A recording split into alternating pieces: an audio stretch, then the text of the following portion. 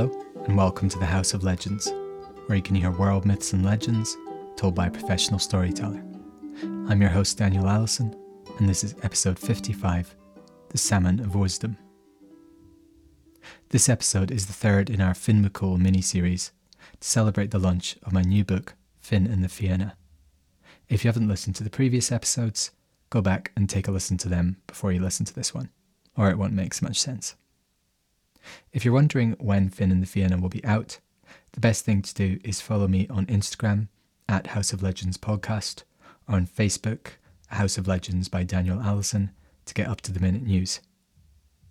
So in the previous episodes in the series, we heard the first few stories in the Finn cycle.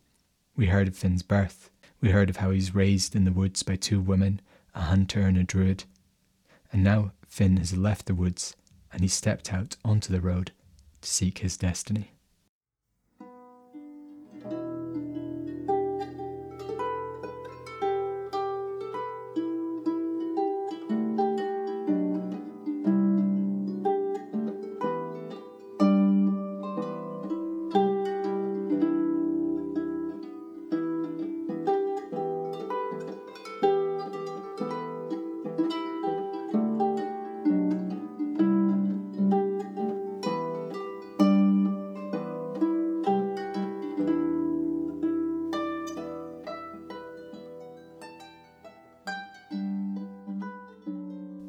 They parted ways.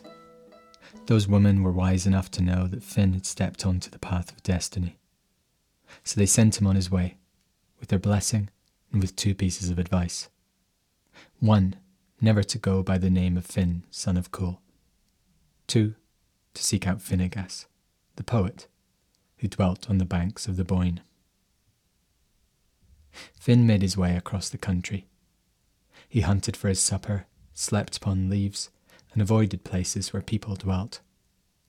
He went south, north, east and west, and when his heart grew lonely, he would stop at a campfire, taking his fill of news and good cheer, before slipping away into the night. Always, he asked which way lay the River Boyne. One day, he reached its banks. He had been told that Finnegas dwelt by a pool, far upriver, so upriver Finn went. On and on, by sun and moon, shivers of anticipation rattling him, as open fields gave way to thick forest, and the river grew narrower, faster, fiercer. One night, as the moon poured its light upon the silvery forest, Finn reached the pool. He was tired and hungry, for since reaching the river, he had neither eaten nor slept. But his tiredness and hunger were forgotten, as he gazed at the scene before him.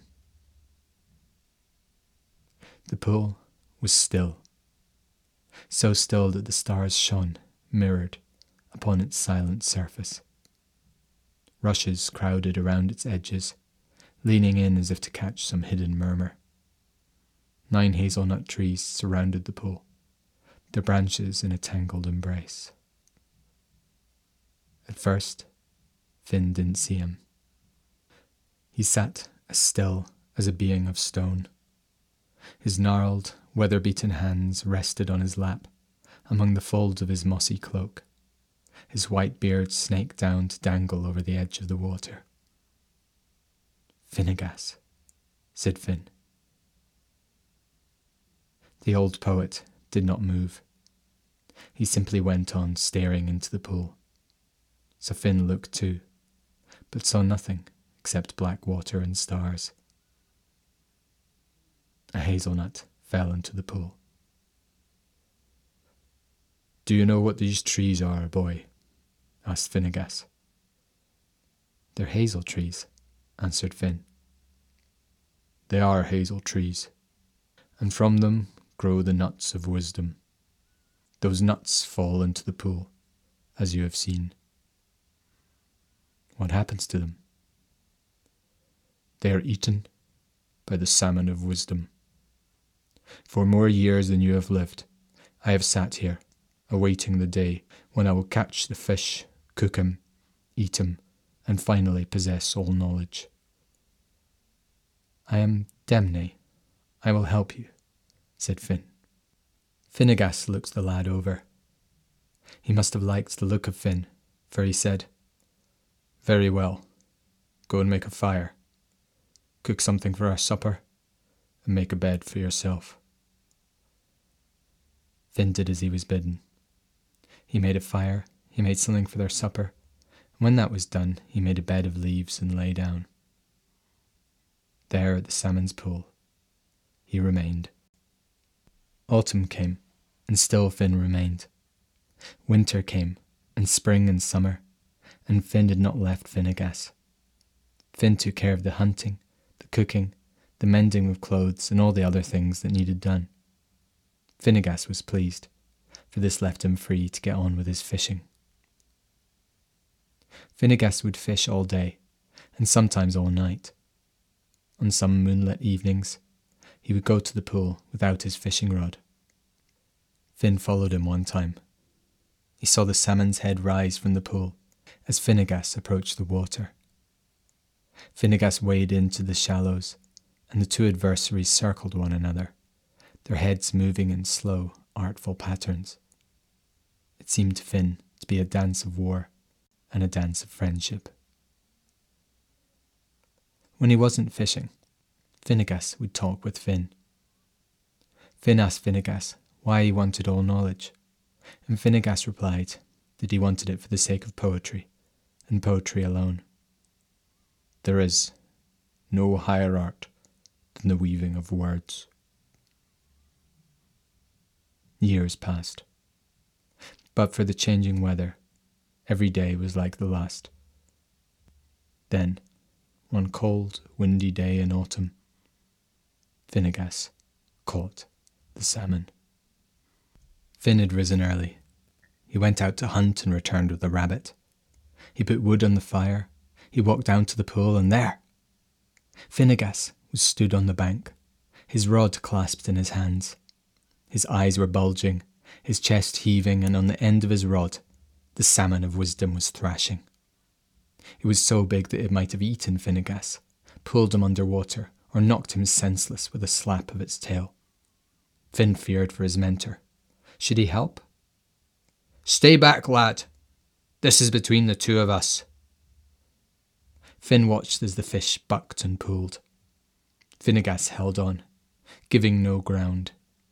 He was like an oak, ancient, rooted, immovable.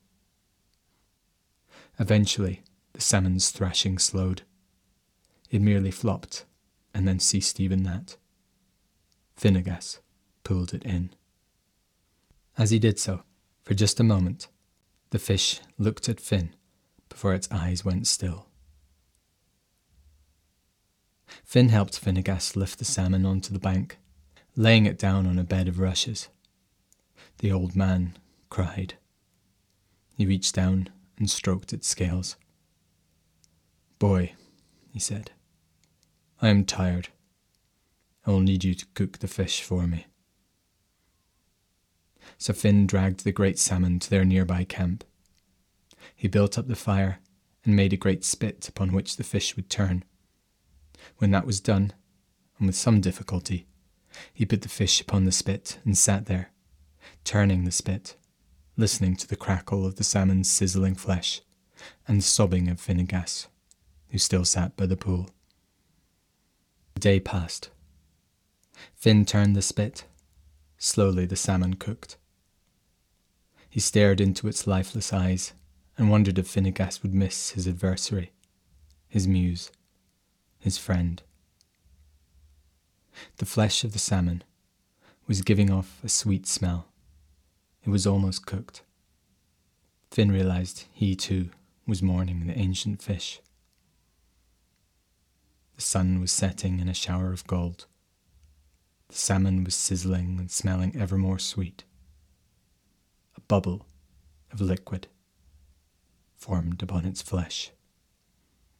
It grew and grew and burst. Boiling liquid flew from the bubble, and a drop of the liquid landed on Finn's thumb. Finn put his thumb into his mouth to cool it, touching his thumb to his tooth. He froze he realised what he'd done. And he realised more than that. Much, much more. In that moment, like a tidal wave that covers the land and tears apart everything in its path, all knowledge was revealed to Finn. He heard the muttering of the trees and the songs of the stars. He felt the beating wings of every bird in the sky. The great beasts of the seabed gazed into his eyes. Sunfire burned in his blood. He knew every mind's desire, every heart's secret. He witnessed the birth and death of gods. Finn took his finger from his mouth. He was back in the forest. He was Finn again. Should he tell Finnegas about this? Best not. Finnegas might be angry that he tasted the salmon. It was an accident after all. No need to mention it.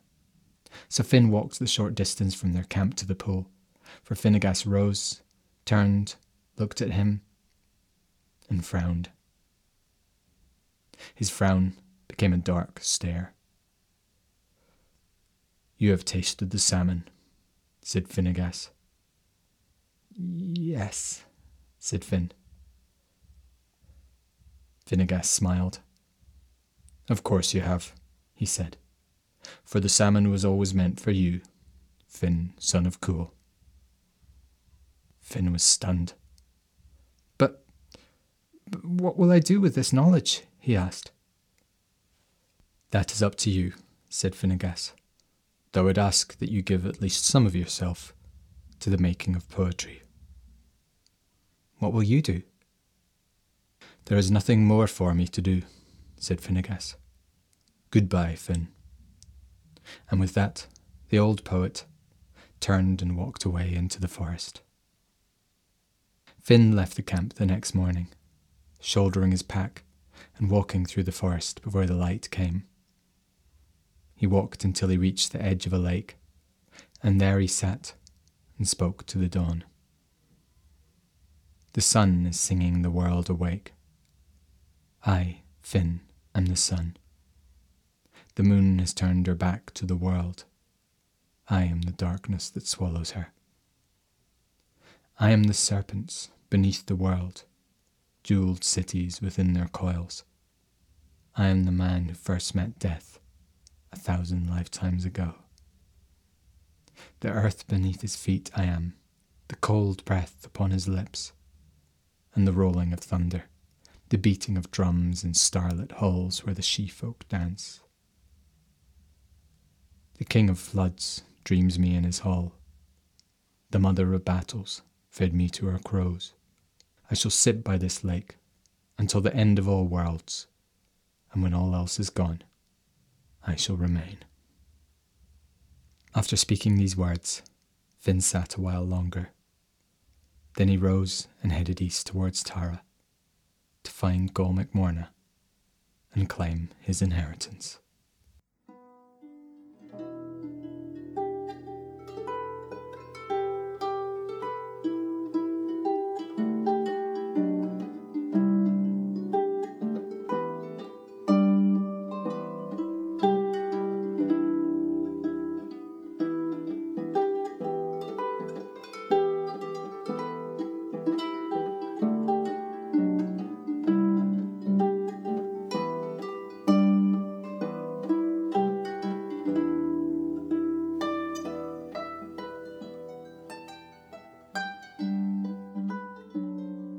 So that was the story of the Salmon of Wisdom. If you're a fan of Celtic legends already, you may have noticed how closely it resembles the story of Taliesin from Welsh mythology, another wonderful story which we'll hear at some point on this podcast. It also reminds me of Cullach and Olwen, and again from Welsh mythology, in which the most ancient and precious of knowledge can only be gained by asking the animals. I've got one more story planned for this series. Next week, we'll hear the story of Samhain at Tara, in which Finn finally confronts Gol MacMorna.